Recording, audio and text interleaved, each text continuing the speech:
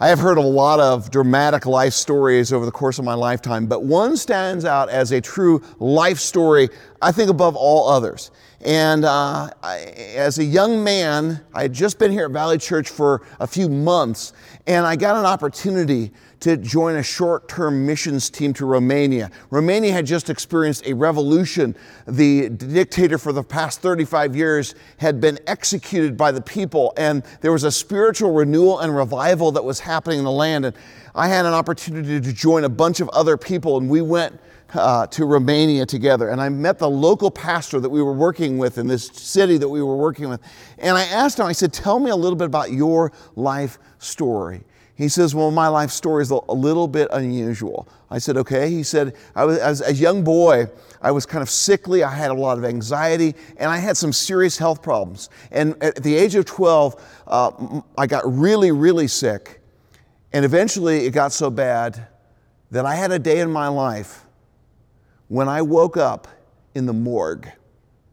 I said, you say that again? He said, I woke up in the morgue. I said, you got to be kidding me. He said, no, apparently what I'm told was the workers, I was left there, thought that I was dead. The workers noticed some stirring or some movement or some breathing or something, and they said, wait a minute, this one's still alive.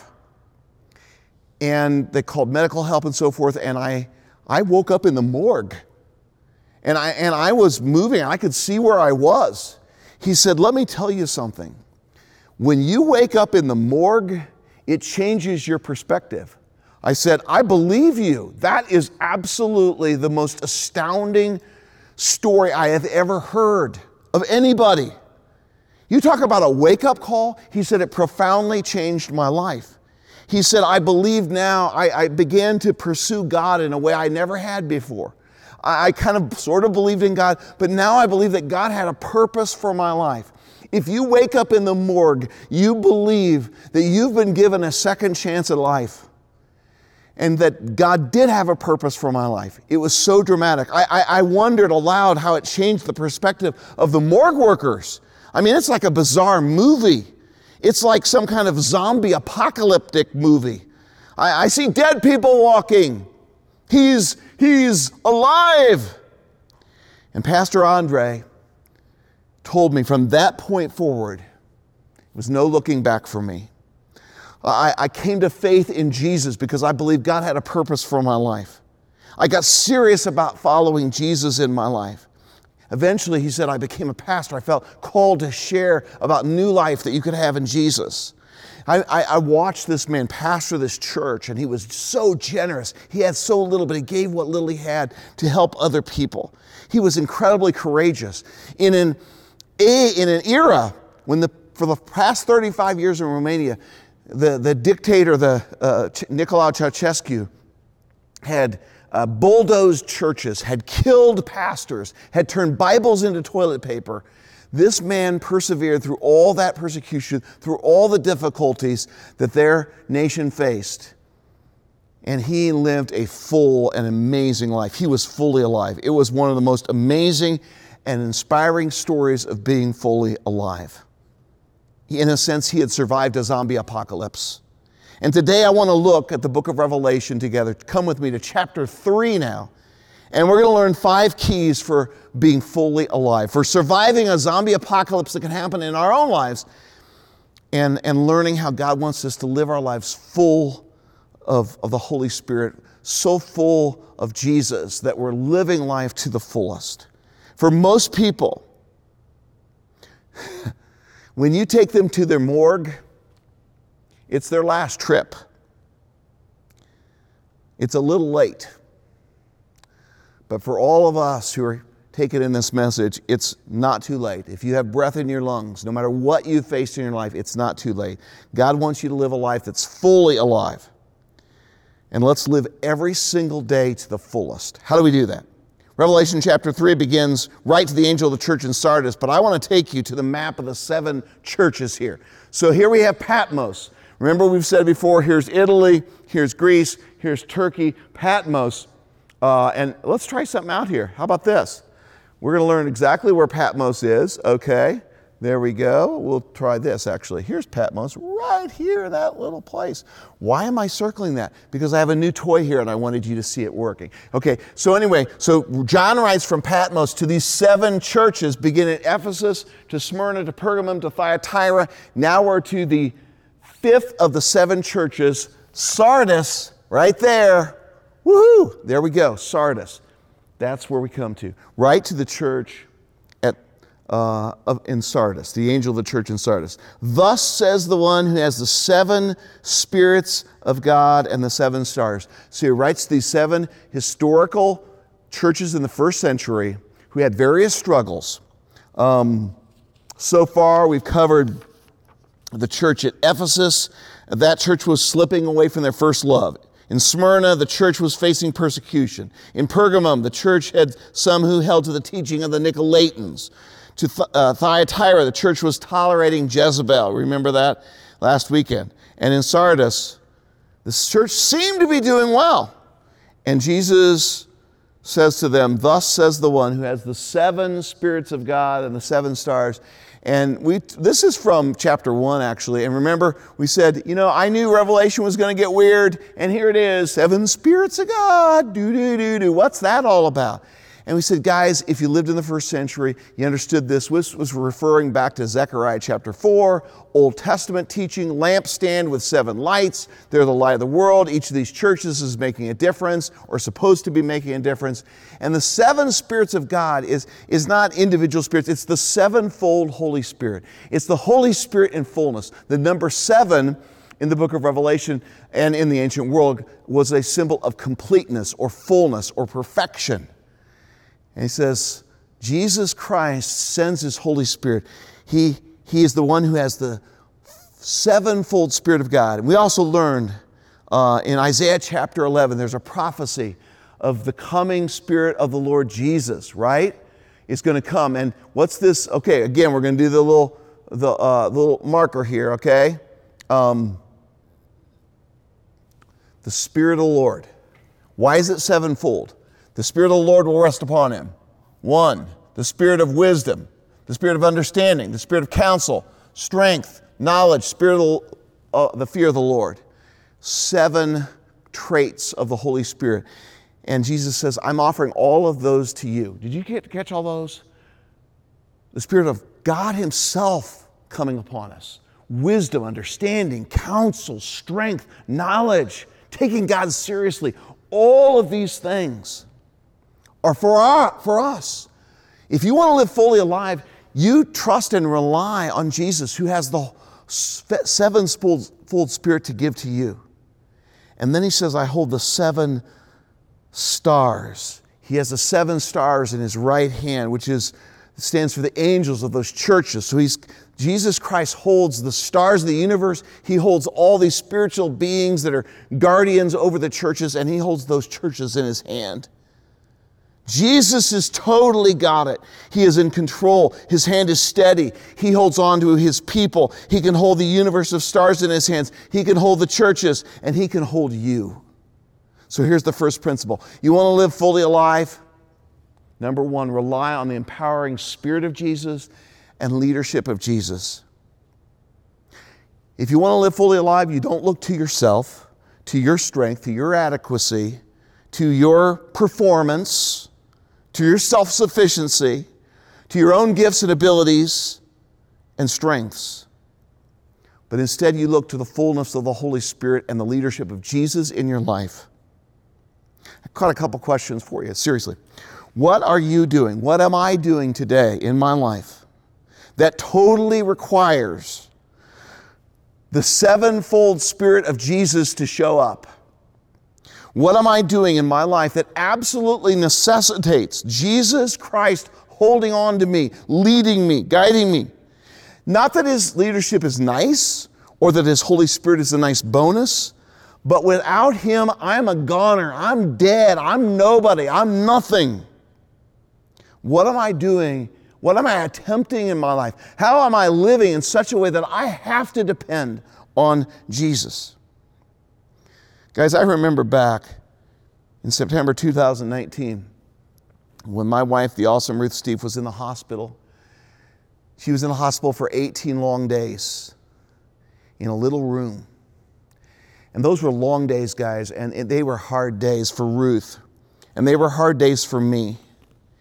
And I remember driving away from the hospital and staying in the local area. And I just was so trusting in Jesus for my wife and for my life. I was reminded at that time in my life how desperately I needed Jesus. I needed Jesus Christ. I needed His Holy Spirit. I needed the leadership and the help of Jesus in my life. The sevenfold Spirit. Not 2 out of 3. Not best 3 out of 5. I needed the sevenfold Spirit of Jesus in my life. The one who holds the angels, the churches, and me in His hand. So if you want to live a full life, for starters, you say, I can't live life on my own.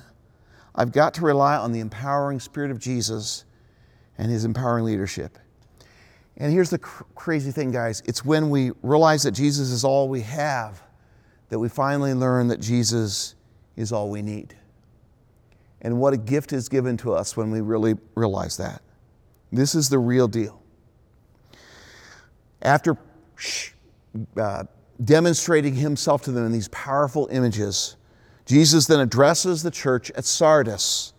And He says some very sobering words to this church. He says, I know your works, you have a reputation, literally you have a name.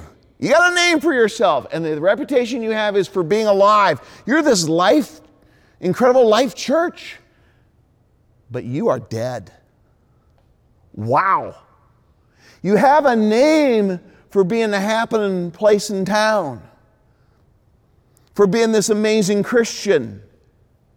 But in reality, He says, you're dead. Now, to give a little bit of background on what this is all about, I want to go to Drive Through History and Dave Stotts to get a little background on Sardis. Check this out. Next stop is Sardis, about 30 miles southeast of here.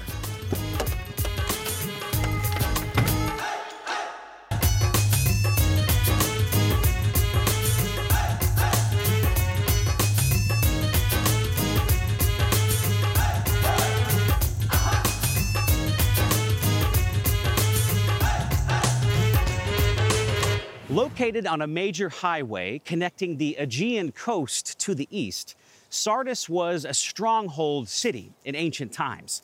The citadel of Sardis was known for its military strength and described by some ancient historians as being, quote, the strongest place on earth.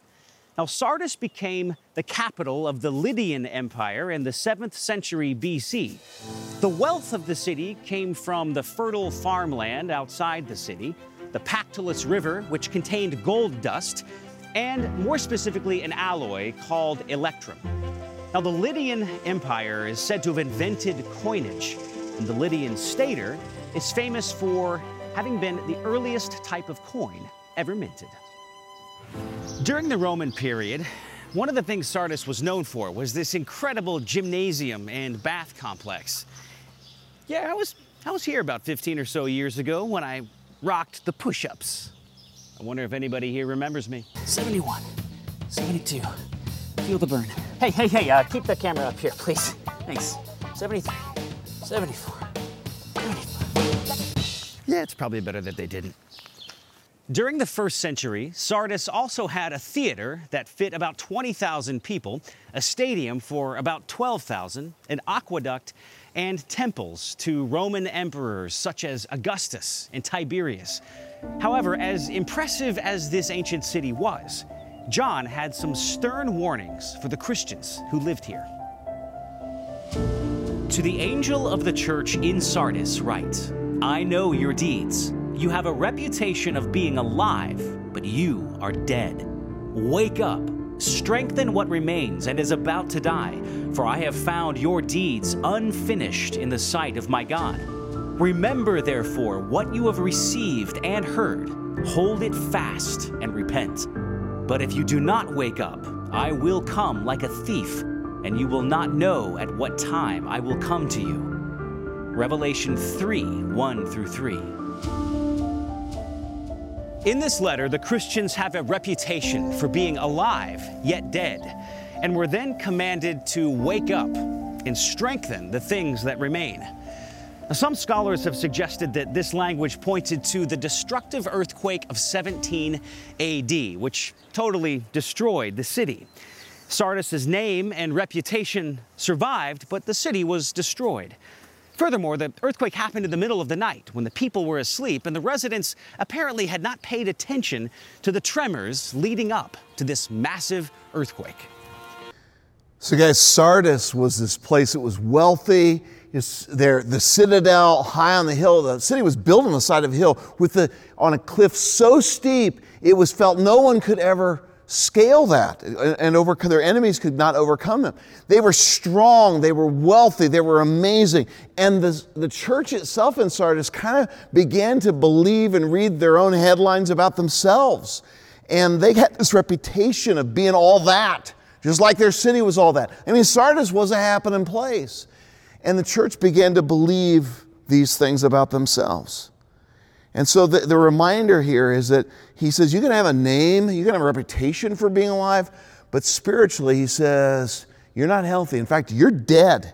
Here's the principle I'm going to give to you. Focus on the reality of your spiritual vitality, not the reputation of your spiritual vitality. It's not how you look on the outside that matters. It's what's within, your actual true health. So what happened here in Sardis is in a sense, they go to the doctor, Jesus, and he tells them, I got some bad news for you.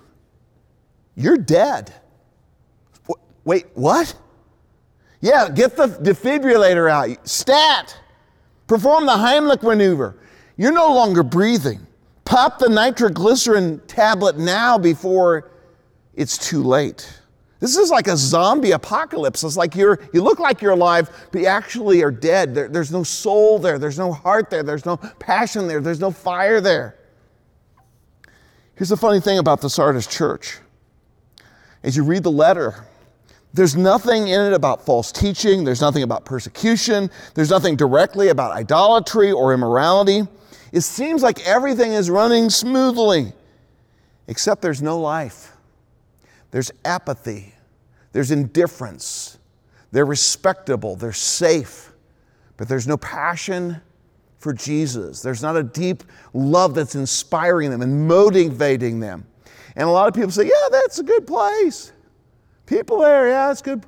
But really, Jesus sees through what other people say, and he says, there's no heart there for me.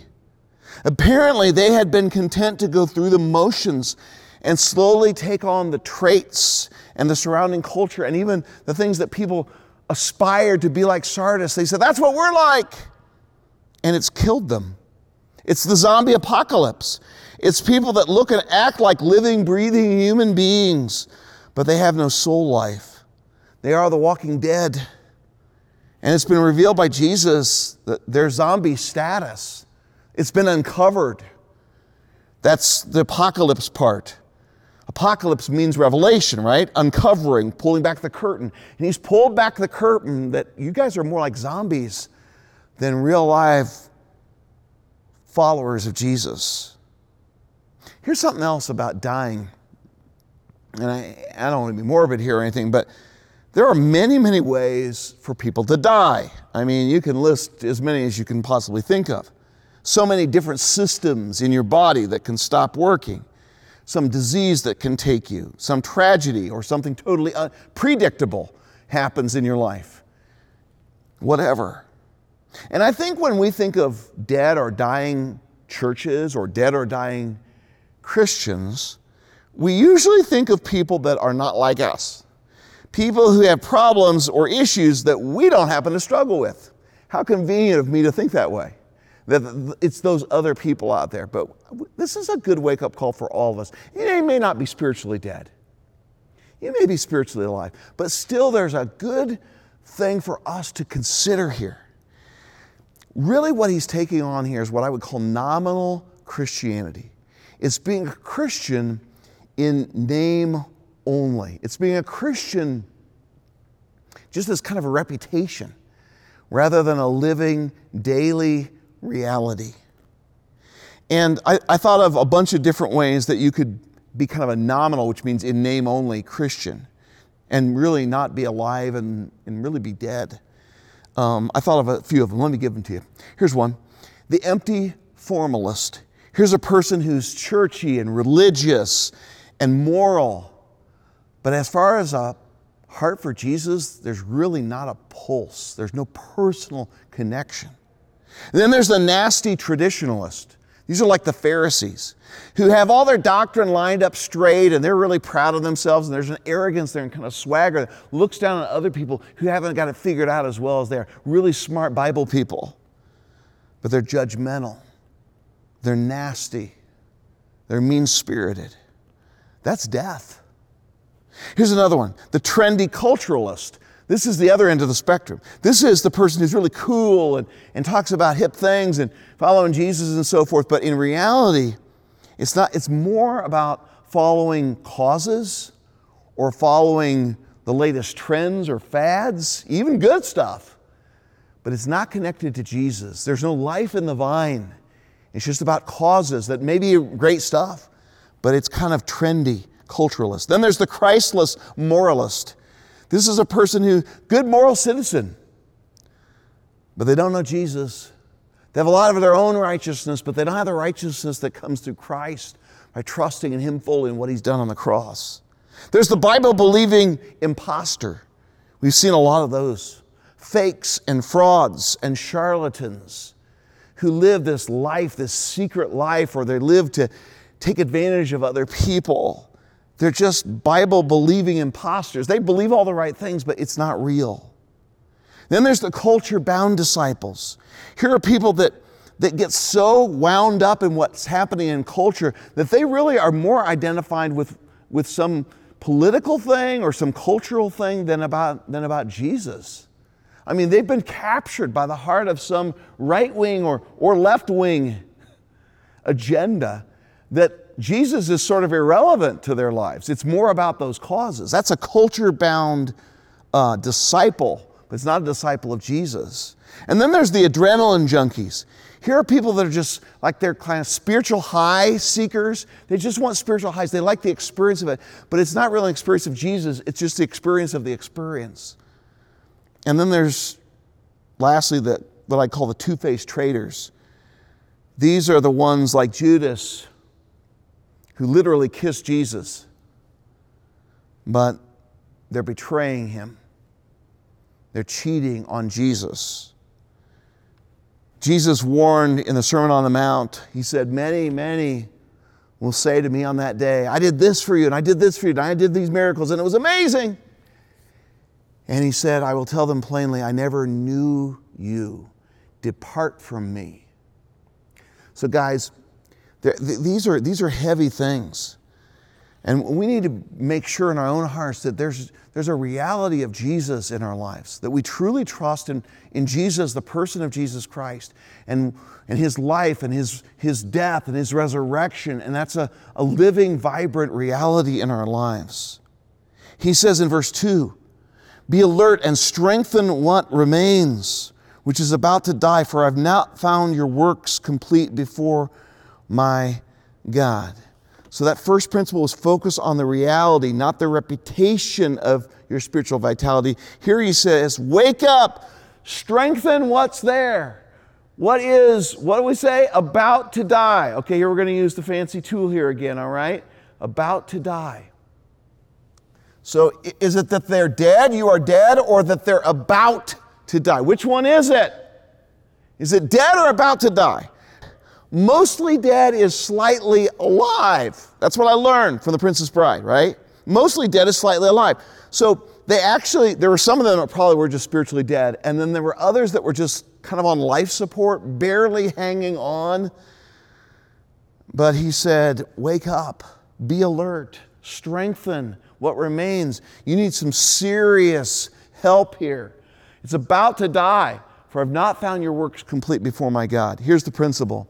For all of us to stay fully alive in Jesus is we want to heed our spiritual health. We want to pay attention to what's going on inside of here.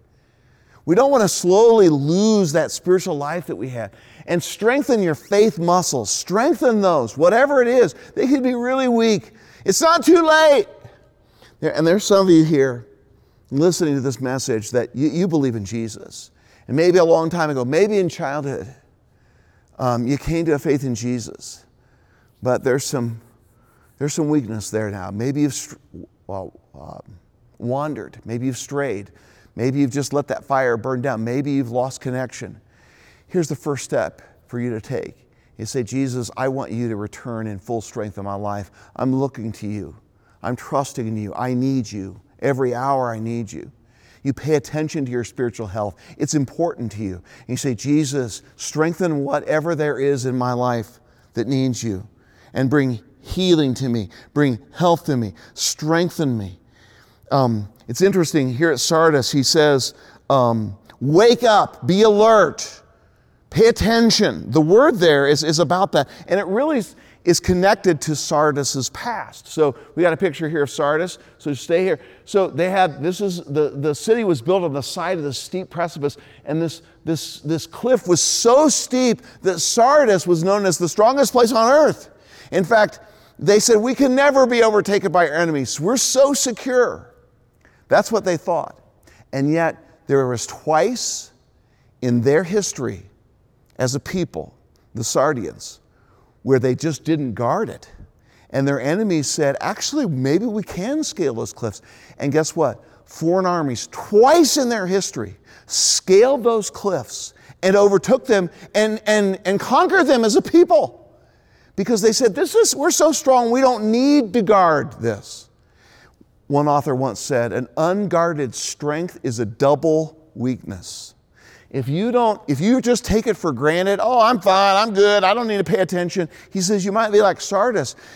Satan knows your weakness may be that you're so cocky and so confident of your strength that you're not even paying attention. And so he will, in his audacity, challenge you, even in your area of strength, and take you down. And then Jesus says, strengthen what remains. Sardis, here, check it out here. Here's another one. Strengthen what remains. So you have this incredible strength, and you still have something left here to build on. Yeah, you got conquered a couple times. The church, yeah, there's been some rough times. And yeah, you've been a lot of lifelessness, a lot of formality, or a lot of tradition, or whatever it was. And he says, strengthen what remains. You maybe have lost some ground, but you still got something there. Strengthen what remains. Guys, I know I keep going back to Ruth's life, but she's such an inspiration to me. And when Ruth had her surgery back in September of 2019 in her pelvis, and they removed her right pelvis, there are 3 sets of muscles around your pelvis, and they removed 2 of those 3 sets of muscles. And so she really only has 1 set of muscles now, where there used to be 3. You know what she has done? She has dedicated the last 2.5+ years of her life to strengthening what remains. She said, those muscles that I still have to become so strong. And there are many people who've been amazed at her recovery, including her the medical professionals that have helped her and her physical therapists. But she's taken whatever she has and she's strengthened that. It's a good reminder to us. Strengthen what you have. Maybe there's some areas that need some working out in your spiritual life. You may not be dead, but maybe there's some weak areas that you say, I need to pump some iron in that area. I've been ignoring that part of my spiritual walk. I've been ignoring this or that or whatever. I don't know what it is, but God will speak to you about that. And then he says, I have not found your works, Sardis. I have not found your works, church, complete before my Father. Back to Sardis here for a minute. They had a temple to Artemis that they were granted. They had that big earthquake, and then they said, okay, you can have a temple, and they made this temple for Artemis. Here's the crazy thing. People worshiped in the temple of Artemis, this pagan goddess, for 800 years. And guess what? The people of Sardis never actually finished the temple. They only had 8 centuries, but they never got it done. And so what Jesus does, he picks up on things that are of cultural relevance. They knew about that unfinished temple that he had nothing to do with, of course. But he says, you didn't finish. You started, but you didn't really make it completely yours. You didn't finish. what I began in your heart. So maybe there's some areas in your life that you want to live fully alive. Maybe you've started some things, but you need to follow through on them and just say, I need to finish what God has started in my life. And it's not a day for guilt or condemnation. It's just like, hey, pump it up, strengthen what remains, get to it, and finish what God has started in your life. Keep going strong. By the way, as I share all these things about Sardis, we understand that when we learn about the historical and cultural background, it can really help us to understand sometimes the strange and sometimes complicated book of Revelation. And to just remind you of our Digging Deeper sessions, we're offering those from time to time. The next one is Monday, June 6th in the chapel. We're going to have an overview of all the churches of Revelation, and we have a very special guest, Dr. Kenneth Cuffey, who's the president of Urbana Theological Seminary. He has led trips, tours to the 7 churches of Revelation, incredible scholar. You do not want to miss this one. Mark it down, circle it on your calendar. Maybe that's been an area you'd like to strengthen something, is your own knowledge and ability to understand God's Word. Show up on Monday, June 6th for that. But then keep going. Heed your spiritual health, strengthen your faith muscles. Verse 3, remember then what you have received and heard, keep it and repent. Here's the 4th principle. Treasure all you have in Christ. Treasure all you have in Christ. He says, remember. Bring it to your mind. Bring it to the forefront of your mind. What you've received and what you've heard. Keep it, treasure it, hold it, love it, and repent, turn it around. Let's get this thing going. It is Memorial Day weekend in America. And I remember when our family was on a journey in France, and we were serving some missionaries there, and we went to the American cemetery at Normandy, where thousands and thousands of American soldiers, brave soldiers, gave their lives for our freedom and our security, and really for the whole world. On D-Day, they stormed the beaches of Normandy, and thousands of them perished, and this place is just an incredible place. And when I told our kids, and they were much younger, of course, when I told them we were going to go visit a cemetery, they were like, really? Wow, Dad.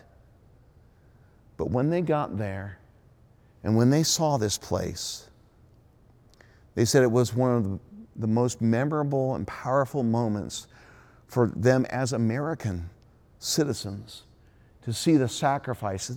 One of my kids said, I have never been prouder to be an American than on that day when I saw the incredible sacrifice that had been made. And so, as Americans, we pause and remember the immense sacrifices that have been given of those who gave their all. They gave their lives for us. And we treasure it, and we don't let it pass by. So I say that. But He reminds us today, the Lord Jesus reminds us that we've received some incredible things as a nation. But there's something even greater. There's a life that was given to you through Jesus on the cross. And not just for one nation or even a collection of nations, but for the world. Jesus laying down His life, taking the full sacrifice for a full payment for our sins on the cross for us. He says, remember that, what you have received, the incredible love of Jesus. Remember the sacrifice that He made. What you've received was, when they came to trust in Jesus, they received the Holy Spirit, that 7-fold Holy Spirit. Remember, God gave you His life. God Himself now dwells within you. Did you forget about that? He's saying, treasure that. That should be so incredibly miraculous and amazing to you. And He says, treasure also what you've heard. You heard the gospel in the midst of paganism. He says to Sardis, you had the privilege of having somebody come to you and somebody tell you about Jesus. And everyone here who's hearing this, you've heard that too. Somebody, somewhere, someplace told you the gospel. Do you treasure that? Is that important to you? Remember that. Bring that to mind, what you've received, the Holy Spirit, what you've heard, the good news.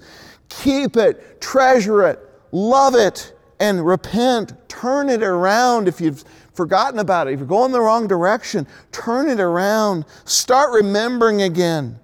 And guys, if you see things around you in the world and you've just been complaining about it, can I encourage you that there is nothing on earth more powerful than the gospel of Jesus Christ and the Holy Spirit of Jesus?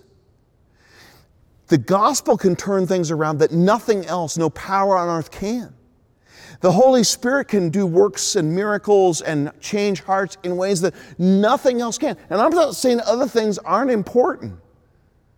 But guys, let's remember the heart and soul of it all is the gospel. So let's quit griping or complaining if we have been, or lamenting. Yes, we mourn losses. But let's just not focus on that. Let's remember what we have. We have the Holy Spirit. We have Jesus. We have the gospel.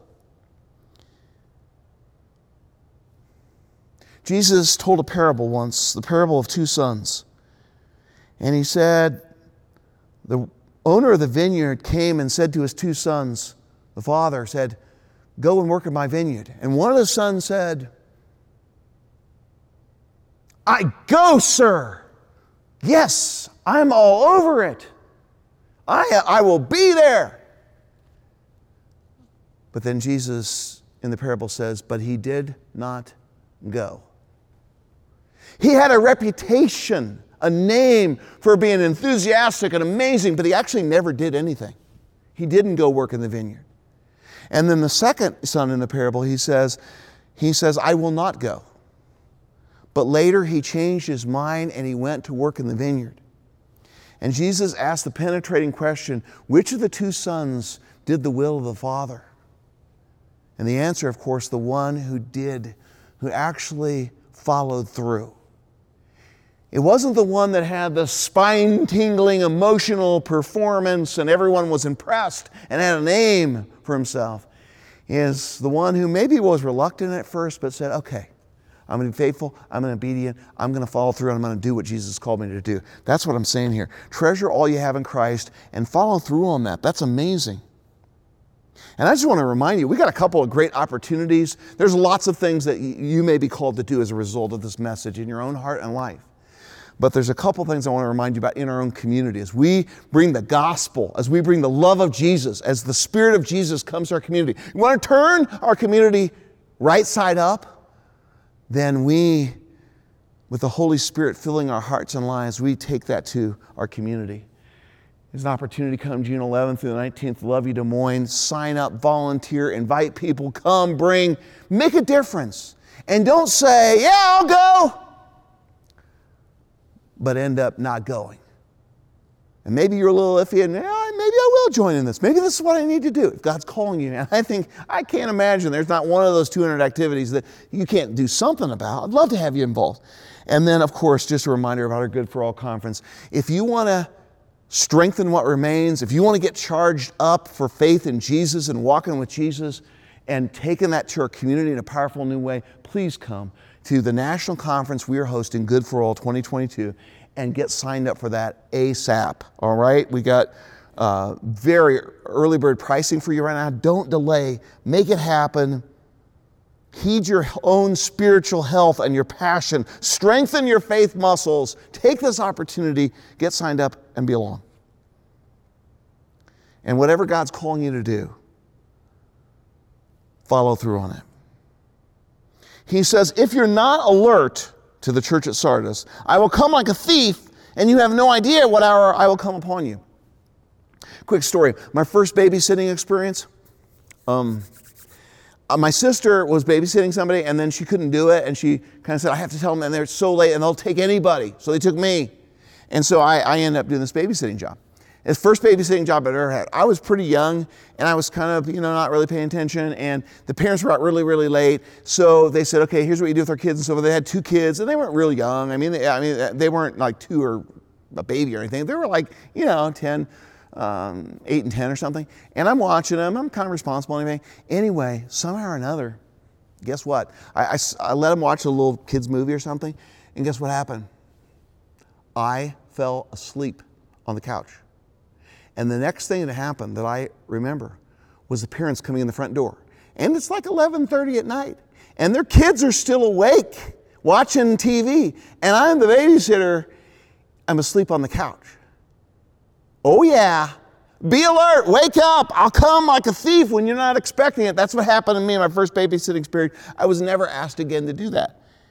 And I did tell Ruth that before we had kids. But I have vastly improved. I've gotten a lot better, and I'm a responsible adult now. He says to them, if you're sleepy, if you're not heeding this message, beware, be on the alert. I will come like a thief.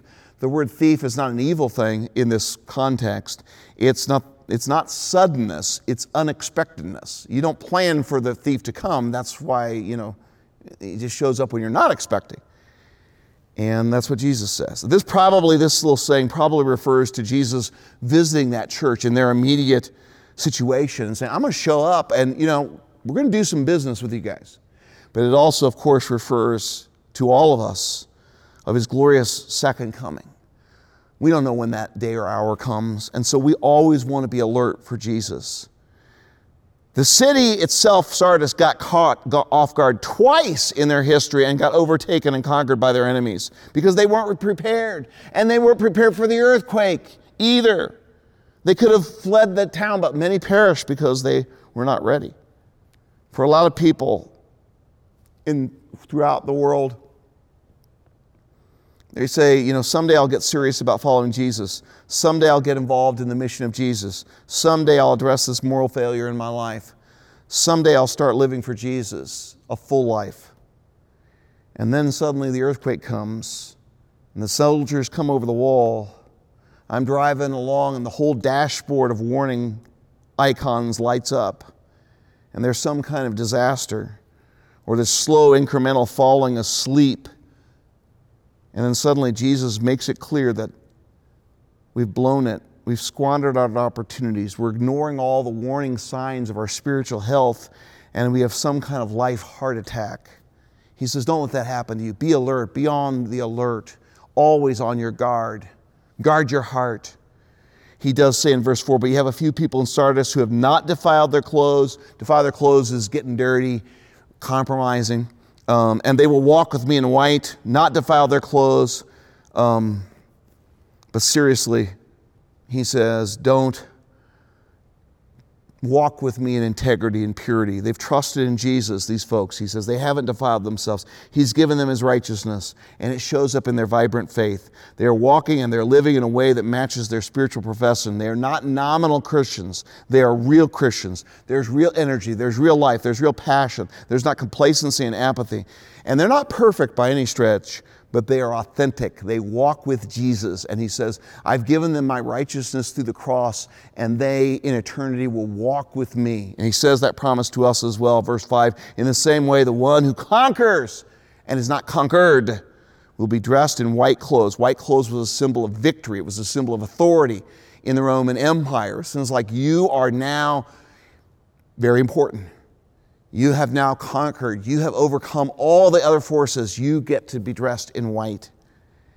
And he says, that will be you in eternity. And I will never erase his name from the book of life. Sometimes traders in the city records, their names are crossed out because they say you're no longer a citizen. I don't think this is saying that you lose your salvation, but I'm saying there's some people that just are frauds or not the real deal. They've never come to a living, true faith in Jesus. And he wants to reassure them, you conquer, you walk with me. You never need to worry about your security. In the book of life, I will acknowledge his name, he says, before my Father and before his angels. And all this to me just tells me principle number 5 for being fully alive is fuel passion for eternity. Think more about what life is going to be like, not a week from now, not a year from now, even at the end of your life, but in a billion years. What are you going to care about? And it's going to be your connection to Jesus. So I just say, set your sights higher, fuel passion for eternity, And in verse 6, he says, let anyone who has ears to hear listen to what the Spirit says to the churches. Can you pray with me right now? Lord Jesus, I think that everybody who's hearing this wants deep down to be fully alive in your Spirit and walking with you. Strangely enough, in this passage, you're telling that kind of life starts with listening. So help everybody here to block out all the noise around them and just listen to your Holy Spirit speaking to them. Lord, help us to block out and all the opinions that we're hearing around us and start listening to the voice of your Spirit. Help us to pause long enough to not have an opinion or express an opinion or post our thoughts, but just take a deep breath and hear from you, your life-giving Spirit. And Lord Jesus, help us not to worry about so much what everybody else thinks and the reputation we have, but rather what you think of us and the life that we can have in you. And today, very few of us, Father, ever get the chance like my friend Pastor Andre got to get a second chance at life in that sort of way. But all of us who hear this message today, we've got an opportunity to say, from this day forward, I don't want to live half-heartedly. I don't want to be dead and passionless. I want to live full on, all in, not holding back, and follow Jesus with everything I have. Help us all to do that for the first time or just in a rededication of our lives to you in a powerful, fresh way today. And everybody agreed and said, amen. God bless you guys, and thanks for being with us today.